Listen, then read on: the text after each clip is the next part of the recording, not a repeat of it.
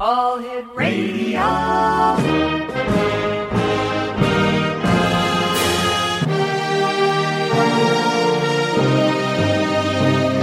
Welcome to the X Zone, a place where fact is fiction and fiction is reality. Now, here's your host, Rob McConnell.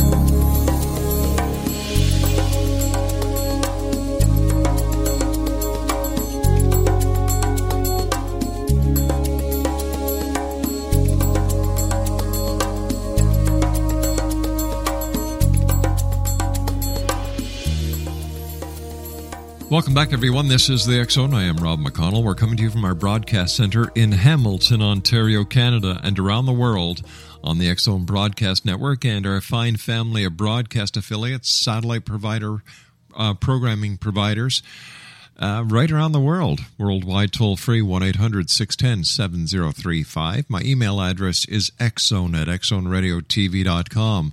On all social media sites, X Zone Radio TV. And our main website where you can listen to the X Zone 24/7, 365, www.xzoneradiotv.com. X Zone Nation, we're going to be talking about the Ebola epidemic, and we're going to ask our guest a question. Is the Ebola a curse from God? Well, our guest this hour is Jay Milbrandt. He has many months of boots-on-the-ground experience in Africa as a human rights lawyer and former head director of Global Justice Program at Pepperdine University. While in Africa, Jay also conducted hundreds of hours of research for his new book on Dr. David Livingstone, one of the first explorers to bring modern science and medicine to Africa during his quest for the source of the Nile. Driven by his deeply held Christian belief, Livingstone was also very instrumental in ending the slave trade in Africa. Now, for more information on our guest this hour, www.jmilbrandt.com. He also has a Facebook page at facebook.com/jmilbrandt, and you can follow him on Twitter at jmilbrandt. And Jay, welcome to the X Zone. Great having you here with us. Thanks, Rob. Thanks for having me tonight. Jay, I don't think there's a person on earth who hasn't heard about the Ebola outbreak in Africa. Mind you, two of the three countries now have been Ebola-free for more than 42 days. Is the Ebola a curse from God? Well, we certainly have had people who believe so. Mm-hmm. This summer we had a group of Christian leaders who gathered in Liberia to declare that God is angry with Liberia. And it hasn't just been Christians. We also had a Muslim cleric who called it God's punishment, that God was angry about corruption and immorality. Well, now, I'm not a theologian, I'm not a scientist, mm-hmm. but I do know there are some practical concerns with this, especially where theodicy is trumping public health. So, what was it like in Africa when you were there? Well, I've been there several times. You know, there's definitely variations to Africa. There is the village level, and mm-hmm. a lot of this crisis is taking place at the village level, and that's you have information that's sporadic. You have a very spiritual environment where witch doctors and various different groups can play very influential roles in the area, and then you have very modern Africa that feels a lot like America and parts of Europe. So it's diverse. Wow. Tell us the inspiration for writing your book, The Daring Heart of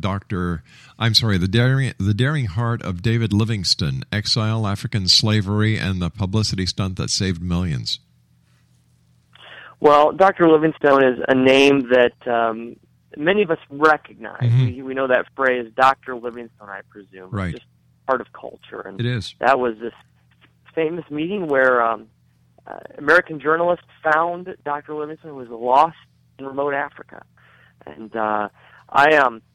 I knew this little nugget of history, and I was actually in Africa. I went over and climbed Mount Kilimanjaro and wow. wanted to read a book about the original explorations of Africa, because it felt so similar to what I imagined it to be like. And so I knew the Livingstone name, looked mm-hmm. for a biography on him, and saw this nugget about the slave trade being important to him, that he wanted to end it. And so I wanted to read more about that specifically. And went out to look for a book on that and couldn't find it, but found that Livingstone was very passionate about it. And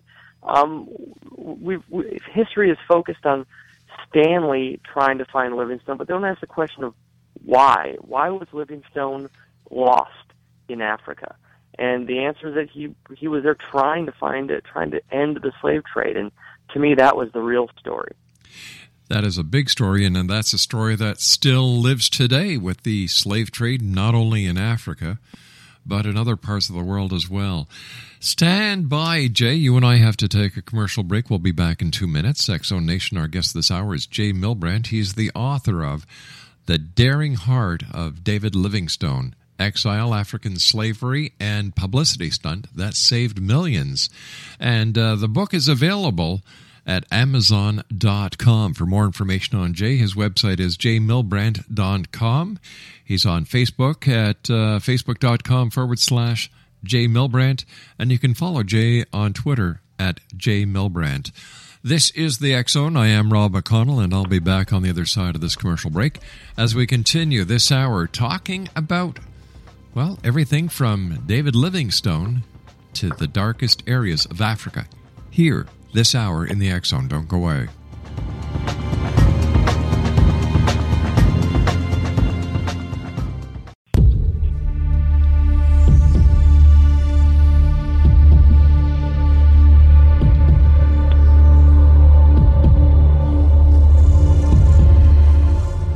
Welcome back, everyone. Jay Milbrandt is our guest. He is the author of The Daring Heart of David Livingstone, Exile, African Slavery, and the Publicity Stunt That Saved Millions. It's available on Amazon.com. And CDC Director Thomas Frieden said last week that the Ebola outbreak is the biggest world health crisis since HIV/AIDS, while U.S. Secretary of Health and Human Services Sylvia Burwell said, "The nation is frightened, and people are frightened of this disease." That fear has reached a fever pitch in West Africa. At a recent meeting in Liberia, more than 100 Christian leaders, the country is roughly about 85% Christian, declared that God was angry and the deadly Ebola outbreak is a plague. They called for prayers to seek God's forgiveness for sins including corruption and immoral acts such as homosexuality. In outlying tribal communities, the spread of Ebola is leaving hundreds of children orphaned, and a number of them are reportedly marginalized due to the fear of witchcraft and black magic. There's a strong belief in witchcraft that Ebola is contracted through a curse, or in some cases, that is a white man's fabrication, said Jamie Bedson, charity Restless Development Sierra Leone's country director, according to the Financial Times. So, a curse, witchcraft, religion, or just a virus that has gone wild, rampant because of the living conditions. My guest this hour is Jay Milbrandt. And Jay, in your opinion, what is the reason for Ebola? You've been over there many times. I don't believe it's a curse. I don't believe it's a plague. I don't believe it's witchcraft. In my humble opinion, and I'm no expert, I would say that the poor living conditions have a lot to do with it. Well, I think you're right. I'm not a theologian or a scientist. I can tell you that at the village level, it's certainly things are very different. And when we talk about these issues with the religious leaders speaking up about it, with witchcraft, the concern is that there's misinformation. There's a lot of misinformation being shared when you have religious leaders who recommend 3 days of fasting and prayer was one of the recommendations. And that's a fine recommendation. It's a great recommendation for the nation. But where the concern is that when people hear that, they interpret that as that's the solution. That's what I have to do, and I'm immune from it. That's the information gap, and there's a lot of this misinformation is what's continuing to allow the virus to spread. Jay, why are there certain parts of Africa that are so poor, that apparently, from what I can see, are being neglected by humanity? Why is this happening? Well, one reason is that it's very remote. It's hard to get to. They're not easy to operate in, and even these villages have turned away some of the healthcare workers, which, not surprising when you come in these suits that sort of look like, you're from a different planet, right. And you're going in and telling them that there's this crisis, and they don't believe it. They don't really trust you. They're being told different things by their village leaders, and so it's a different world, and they want to, in some ways, and they want to explain what's happening, and it's very spiritual, and so looking toward witch doctors and religious leaders who are prominent at the village level, and are often controlling the discussion and controlling the information on public health. It seems that these villages are somewhat back into the early ages of the development of society. And is one of the problems, Jay, that we're trying to communicate with these villagers and talk to them in a language that is just way beyond their sociological standing at the time? Well, I think in part. I mean, I think they certainly are extremely intelligent, but they don't grow up in schools that have microscopes, right? And I think we take it for granted the sort of understanding of the world that we have just from the way we're educated, the access we have to things like microscopes. So being able to realize there are things, viruses that we can't see that are being transmitted person to person, and it's even hard, I think, for us, those who have been educated in this thing, to wrap our head around it. That's certainly why we're having panic in North America, and it's even harder at the village level where this hasn't really been understood or explained. Let's talk about your book, Dr. Livingstone, Slavery. As I understand it, slavery is on the increase, not only from African countries. In fact, look at the girls that were taken. Look what ISIS is doing in northern Africa and the Middle East, but also other parts of the world. So tell me about Dr. Livingstone and his fight for freeing slavery, and what's the word that you used in your title? The publicity stunt that saved millions. Mm-hmm. Well, we certainly are seeing a new world of slavery in some ways. Livingstone was in a different era of it. I mean, he saw the end of the transatlantic slave trade, where America and Britain were shipping slaves across the Atlantic to work in cotton fields and sugarcane fields. And then what he experienced there is that it shifted to something that looks a little bit more like what we see today, but a slavery that moved to the east coast of Africa, where the slaves were taken up through the Arab Peninsula, and Europe wasn't involved, and America wasn't involved, and he saw this and wanted to bring an end to it. And he saw this as being one of the most important humanitarian and public crises of his day. And for Livingstone, it was, how do we enforce justice?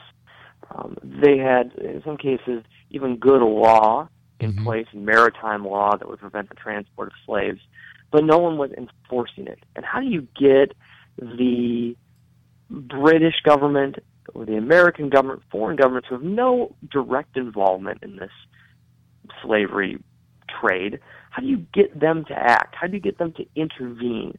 And this is a question that we have today, not just in slavery, and certainly we have that. Right now, it's sort of the epicenter of a lot of human trafficking is in Southeast Asia. We're seeing growth in Arab peninsulas and places, and we don't, Western countries like the United States and Canada, Britain, we don't have involvement in it. Should we be involved is the question. Should we intervene? Should we intervene in Syria? Should we intervene in these different places that where we haven't caused the humanitarian crisis? What's your opinion? Should we? Well, I think, Livingstone, I think, would argue, and he certainly did argue in terms of slavery, that it was necessary. And I think one of the distinctions is that he aptly believed that the British government could bring about the end of the slave trade. They could blockade the ports and bring it about. I think if Livingstone were here, he would say, if we have the ability to do it, and he was a doctor, he would say the anecdote, if we have the anecdote to solve this, we should intervene.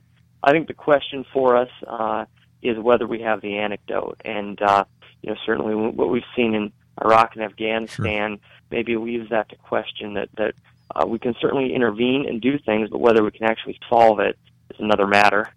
But isn't that what the United Nations is for?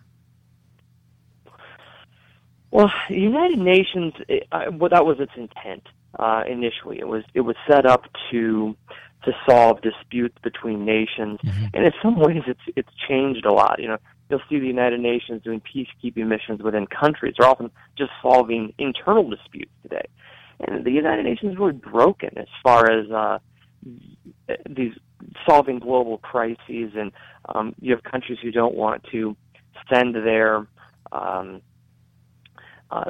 forces to be part of the United Nations peacekeeping, and it's even hard to manage.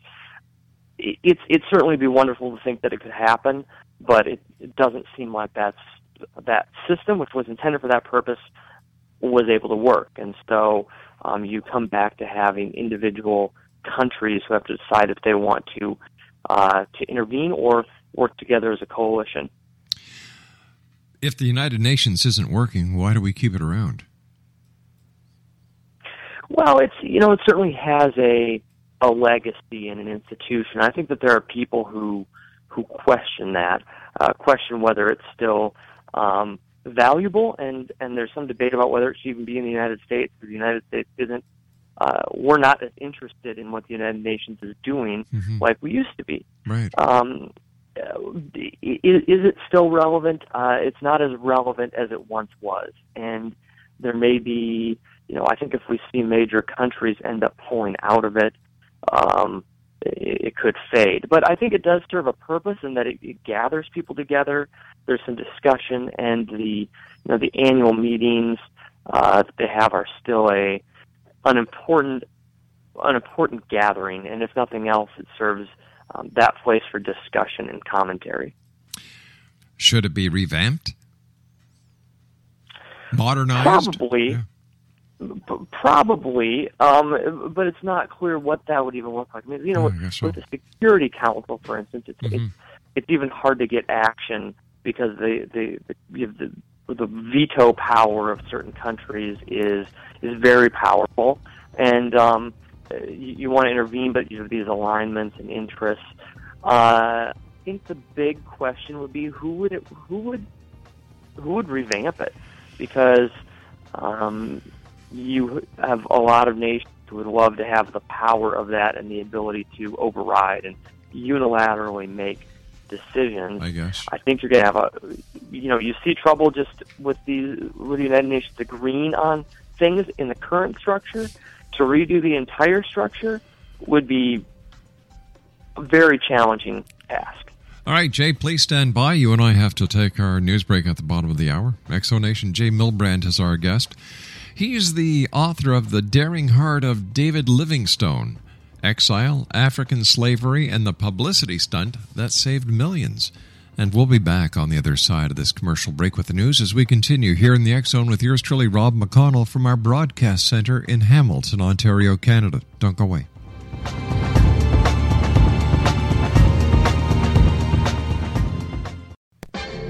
I'm Rob McConnell, and welcome to the X Zone, a place where people dare to believe and dare to be heard. Today on the X Zone, contacting the dead by phone.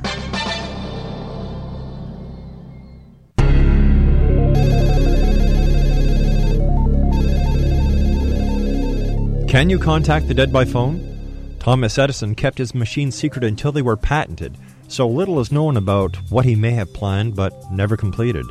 However, in 1941, a blueprint was found in New York for a telephone to contact the dead, and this was allegedly to have been Edison's plan. It may have well been a fraud. However, in any case, a model was made from the design, but unfortunately, it didn't work. Contacting the dead, fact or fiction, the quest continues in the X Zone.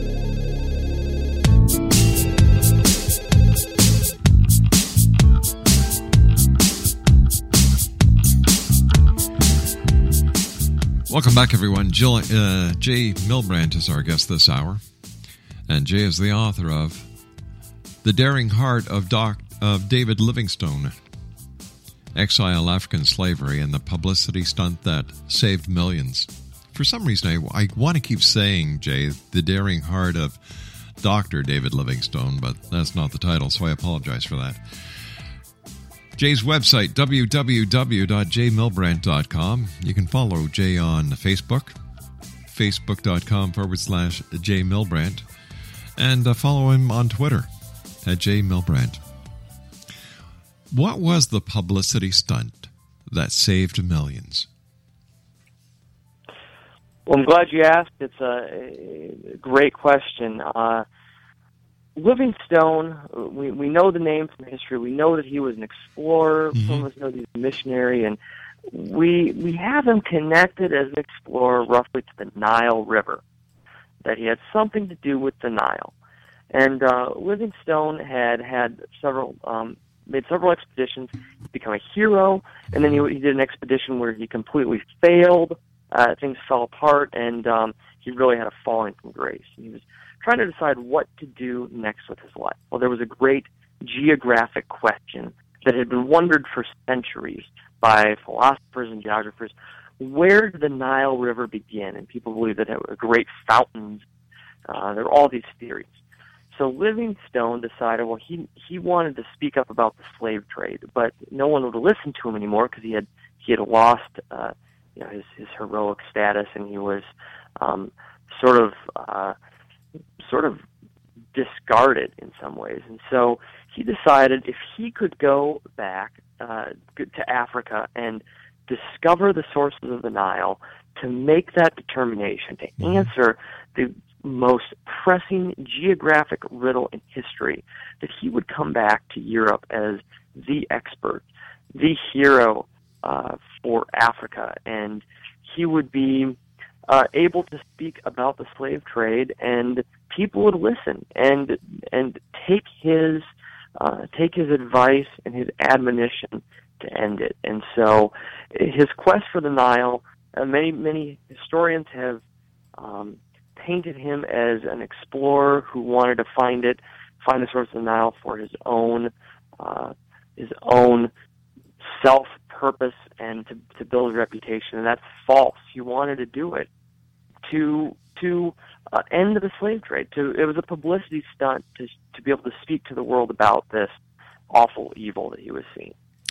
Did it work? Well, that's part of the story that people have to read, and ultimately, even today, he was partially right on some of his theories. He never found it, though. No way. He never answered the riddle. He actually passed away in the jungle before he could get there, before he could reach what he thought was the Nile. And coincidentally, even today, we have geographers who still argue about where the source is, and they keep extending the source of the Nile. And they keep debating whether it's the Amazon or the Nile that's the longest river in the world, and by inches and feet, they go back and forth between those two titles. But Livingstone never found it. He passed away, and but his letters that he was writing, his admonitions to the world, made it out, and he never knew it, but his letters were published the world over and ended up making the difference that brought about the end of the slave trade. And 36 days after his death, slavery was legally ended throughout Africa. And it was a legacy he would never know. He died believing he was a failure, but yet accomplished so much and ended this horrific tragedy, and a part of his legacy he would never see. During the research of your book, were there any Any findings that you made that just blew you away? Well, there were so many things, and I think for me it was going through a lot of these newspapers and old journals that people have rarely seen. And biographers have painted him in the last few decades in a very negative light. And so that was even the approach when I wrote this. I thought I was going to be very critical of him, and I tried to be judicious.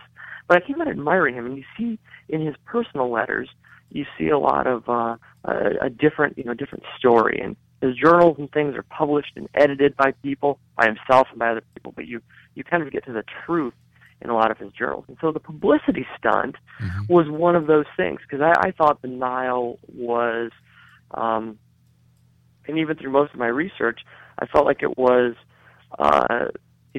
him trying to regain that heroic position he once held. But then I came across these letters where he was writing to friends, where he was admitting that the real purposes were for ending the slave trade. And I think you get to the truth of what he intended.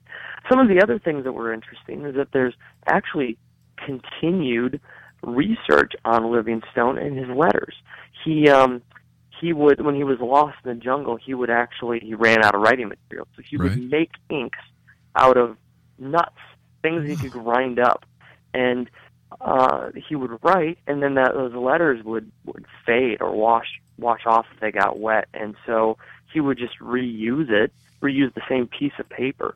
And so scientists are doing spectral imaging, X-ray imaging on his letters and finding several different layers of letters that are invisible, that are written by him on the same piece of paper. And so there are continued things that are coming out that we learn about him and learn about his intentions. How many people were actually brought over from Africa as slaves?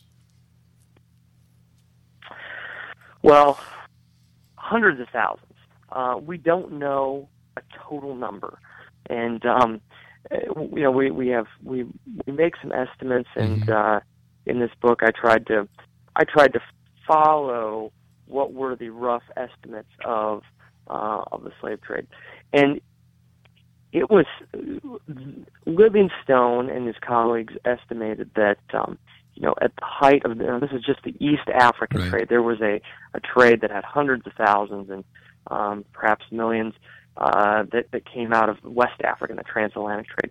But they estimated at least more than 600,000 had been, and now that's just who came, who was sold through the slave markets and were counted. Livingstone estimated that there were 2 to 3 times as many who never made it to the coast, because he would just watch as these slave traders, they were so brutal that if someone was, and people were so plentiful as a resource, that if somebody was lagging behind, it was easier on the slave traders to just kill them there than to take them out and sell them, because they could just acquire someone else along the way. And so it became an incredibly brutal trade, in part because they had to walk for months across Africa to get to the coast. And so no one knows, no one ever will know how many victims there were of it, but we certainly have, if we were to make rough estimates of the number that passed away, then we're probably in the millions. My good Lord. I often wonder what kind of people would actually hire or buy these people. How does one person buy another person and make them into a slave? It just... I can't comprehend it either. Certainly it became, for whatever reason, it became a culturally okay practice in certain groups. And I think as a culture, people just had to decide, we're going to turn away from this and look. And why people determined to do that initially, it's impossible to say. But certainly, the traders and the people who were buying and selling did horrific things that seem almost inhuman, and you wonder how that could even be. But we continue to see it today. And I've met even modern day slave owners and slaves, and in places like Burma and Thailand, and it still happens. And there are people who still sell their children into this, and you wonder how it's possible, but it happens. What it takes for people to separate themselves from their humanity is incomprehensible. It is. It truly is. And to think that it even goes on today, it makes, once again, I just can't understand it. How can society as a whole allow this to keep happening? Is it because there is no enforcement? That's my interpretation. I mean, in many countries, most countries across the world, we have great laws in place.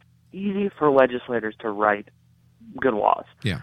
It's hard to get police to enforce it. And I think that there's this system that sort of gets out of control, where you don't have you have police who become corrupt. They're not paid enough, so they start taking bribes, and then these practices get encouraged.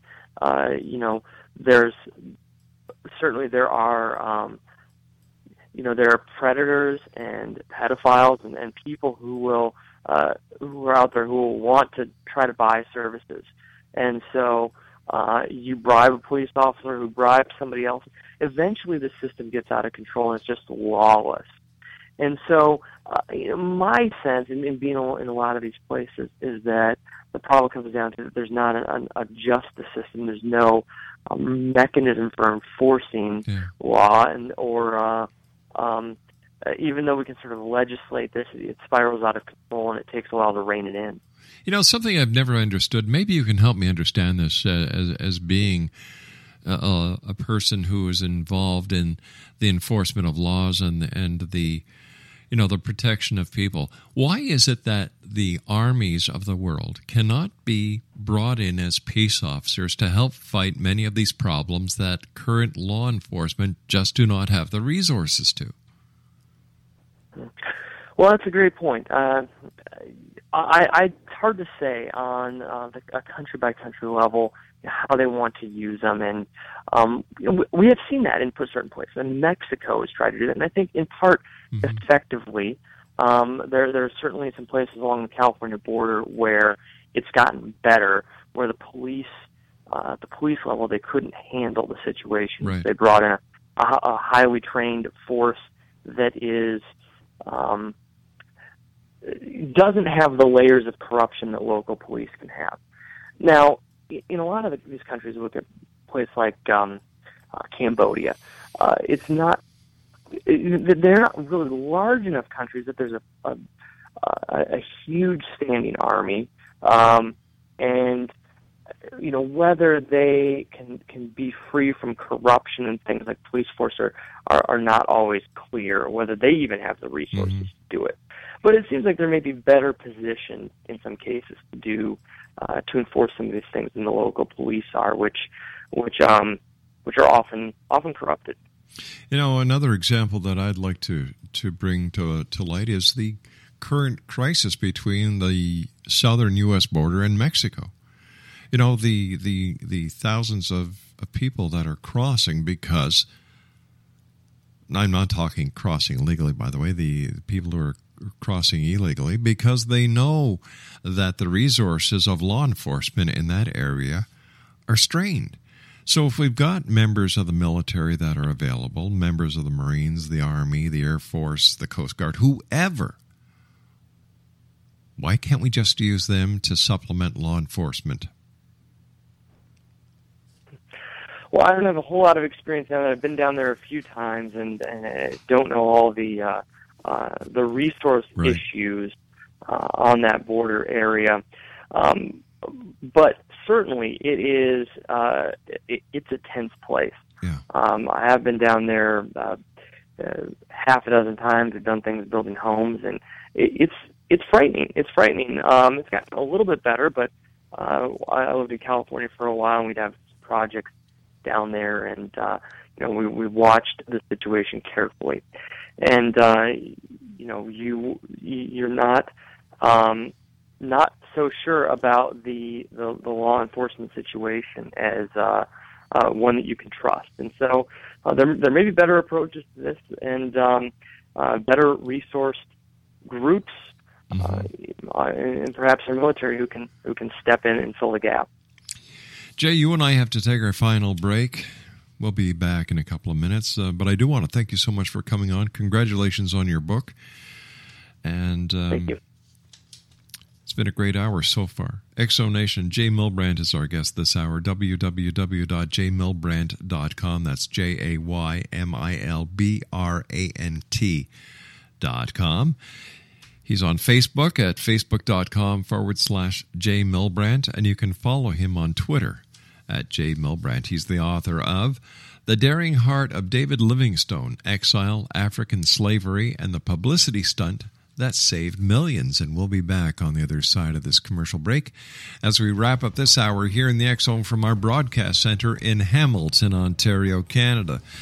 Don't forget, you can always listen to the X-Zone 24/7, 365 at www.xzoneradiotv.com or by your phone, 213-401-0080. Jay and I will be back on the other side of this break. Don't go away.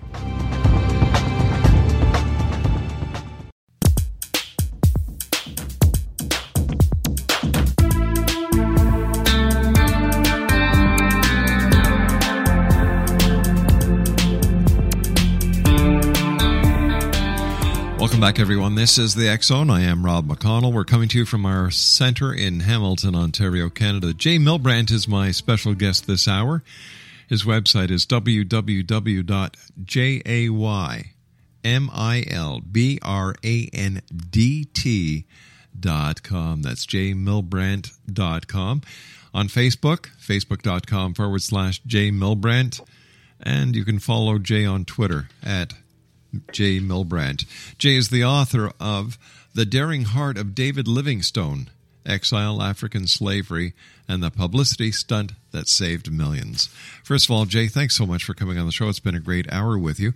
What was it that finally brought the slave trade to an end?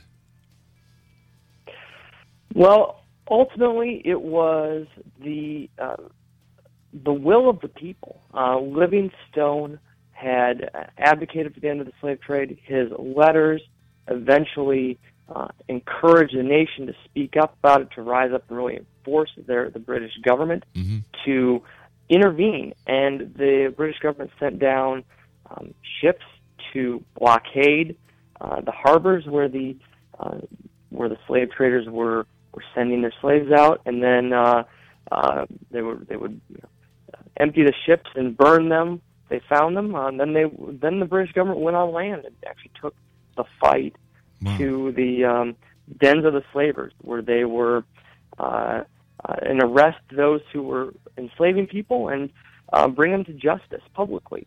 So it was a lot of people involved, but it was really the advocacy of a nation that brought it about. How much would a slave cost back then? Pennies. I mean, it was Livingstone would cite some of the amounts that were paid in the market, and it would be pennies or dollars for someone, especially a child. It was almost nothing. I mean, they were one of the lowest priced commodities of the day. What do you think Livingstone would say today with the slave trade that is still in play?